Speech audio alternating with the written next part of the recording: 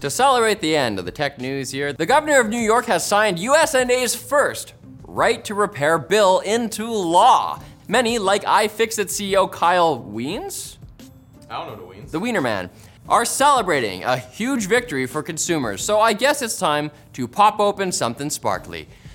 That is, unless you're Louis Rossmann, who seems to prefer something a little stronger. He points out that it was only signed after an amendment that makes it functionally toothless to address the governor's concerns over user safety. And by the governor's concerns, I mean the concerns of the tech giants who convinced her, probably with money. See, they haven't provided more than a single example from 10 years ago to the FTC to support their safety argument, and the original bill passed both the state's legislatures with bipartisan majorities, and the FTC endorsed that version too, leading any astute tech news host to wonder whether there's more than politics at play here. Maybe something like money! But perhaps there's some other reason why companies charging through the nose for their repair services would want to weaken something that would promote free market competition for those same services. We just don't know. Money!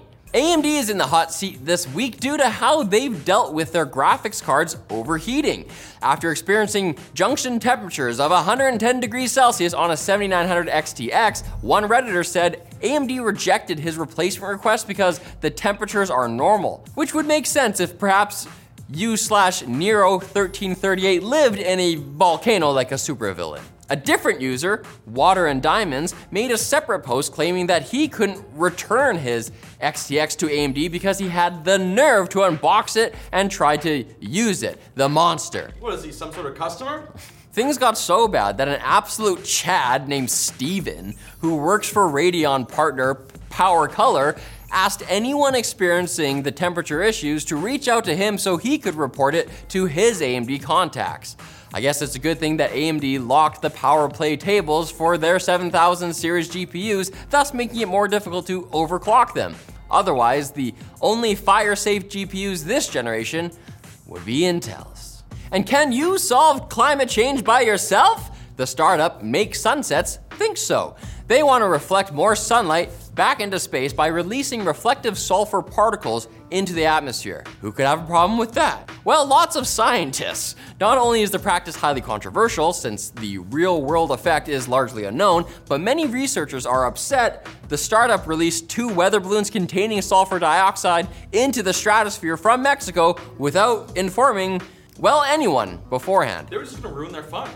Also, Make Sunsets has no idea if the balloons delivered the payload, as no sensors were connected to them. Though they haven't let that stop them from attempting to sell cooling credits for future balloon flights, claiming that 1 gram of particles is enough to offset 1 ton of carbon for a year. Hey, if there's one company you can trust, it's the one that says they joke/not joke that it's partly a company and partly a cult. Haha.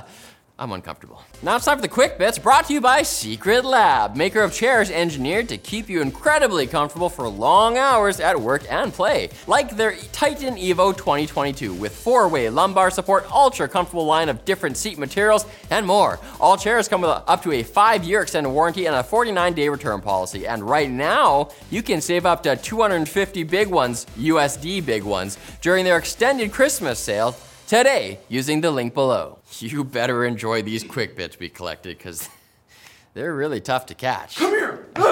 Do the chickens have large talons? Some security researchers have things to say about LastPass's disclosure of their password leak. Vladimir Palant alleges that the company's public statement was full of omissions, half-truths, and outright lies. Another security researcher named Jeremy Gosney echoed some of the same sentiment while belittling their encryption and even LastPass's browser extensions. Man, that's gotta be so embarrassing for LastPass. Not as embarrassing as a password security company suffering 7 major security breaches in 10 years, but still pretty embarrassing. Samsung has announced a new smart fridge with a 32-inch touchscreen. US users will be able to order groceries from Amazon, but what's apparently more important, since it was mentioned 4 paragraphs earlier in the company's press release, is that the fridge screen is optimized for vertical format videos from platforms like TikTok and YouTube. Just what nobody wanted.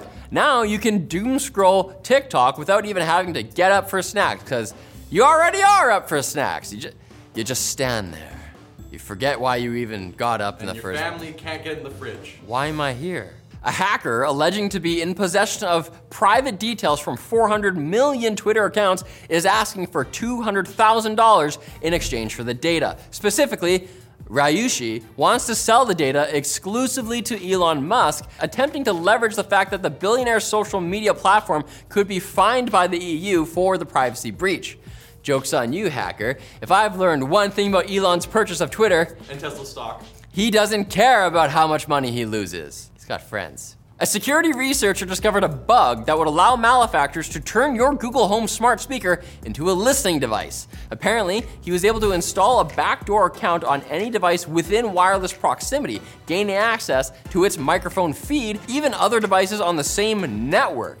He reported the bug to Google and got $107,500. It's over half of what Ryushi is asking for, and this person doesn't have to worry about jail time. Work smart, not hard, hackers. Or ask more for the hacks shit. And in more scientist fridge planet news, a pair of scientists have made a more eco-friendly fridge made of salt. Essentially, it works the same way as road salt does, by lowering the freezing point of a solvent, making it colder. To create a refrigeration cycle, the scientists needed to be able to reverse the cooling process, so they added a device that can remove the salt. And yet, Twitch has been struggling with the same issue for years. What's the deal? Salt off. But should you struggle to come back next week for more tech news?